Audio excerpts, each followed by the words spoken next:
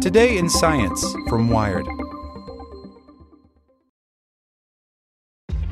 This episode is brought to you by ShipStation.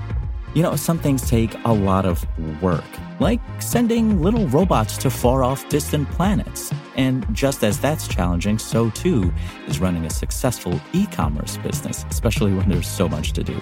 So I want to introduce you all to ShipStation. Now, I love using ShipStation because of its easy-to-use dashboard, which makes managing orders and printing labels a breeze and super smooth. Oh, and the customer service is just out of this world.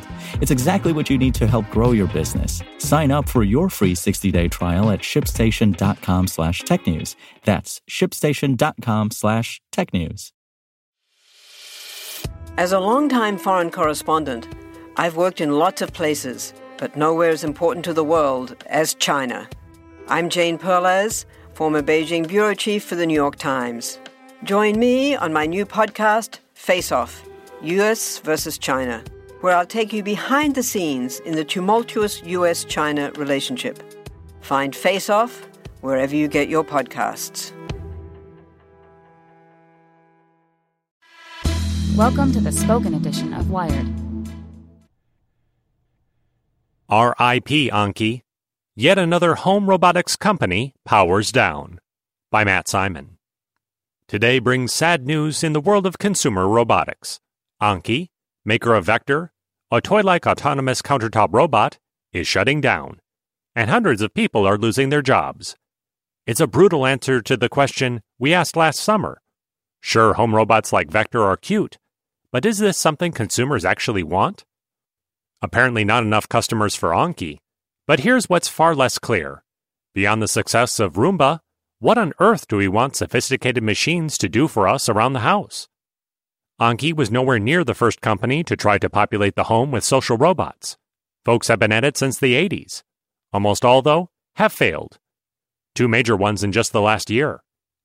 There was Jibo, the stationary desktop robot that danced and died an early death, and Kuri, the R2-D2-esque machine that rolled around taking pictures of your dinner party before rolling into the great robotic gig in the sky.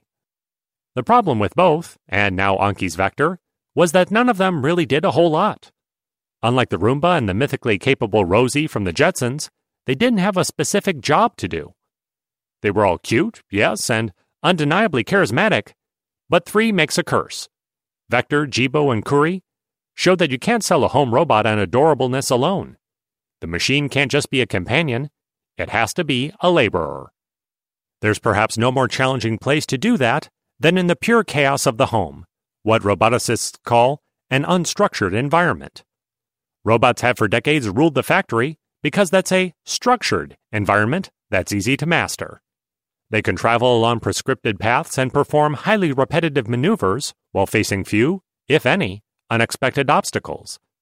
In the home, robots have to contend with stairs and children and clutter on the floor, and they have to do so without being able to manipulate objects, perhaps the biggest outstanding problem in robotics. No one has given a home robot a pair of hands because they'd be useless at grabbing things. What Vector, Jibo, and Kuri did make huge progress on is navigating the complexities of human-robot interaction. Having a character built in allows us to do things which are otherwise socially not super acceptable from an appliance. Hans Wolfram Tampiner, co-founder and president of Anki, told Wired last summer when Vector was announced. Vector doesn't just sit there and wait until you ask him something. It would titter and scoot about the countertop. Unlike an appliance, the machine was fun, very much a robot as we've come to expect. But in the end, Vector couldn't muster the utility of a typical appliance.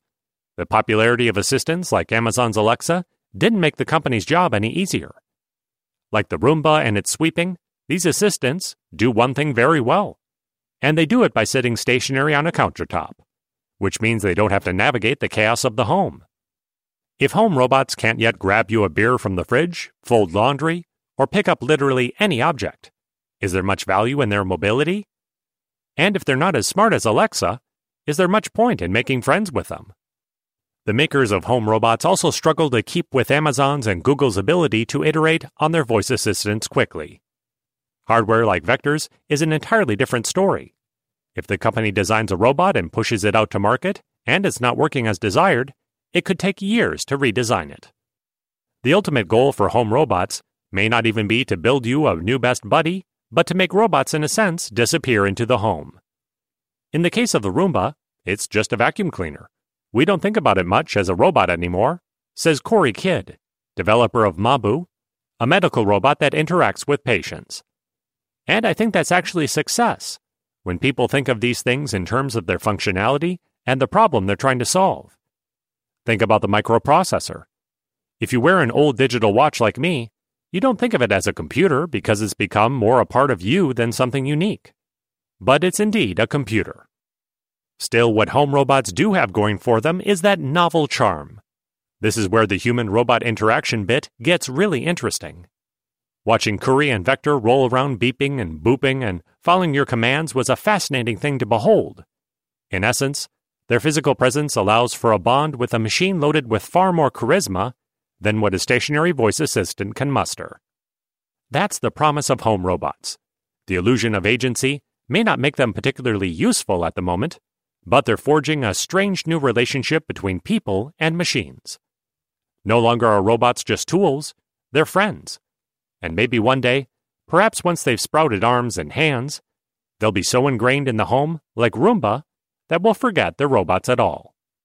Vector may have failed to win enough hearts to survive, but Anki has made invaluable progress in fleshing out what this new human-machine relationship might look like.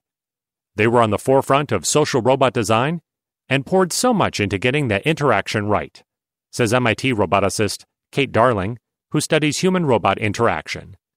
It was a beautiful product, but they had trouble growing it from nifty toy to something else.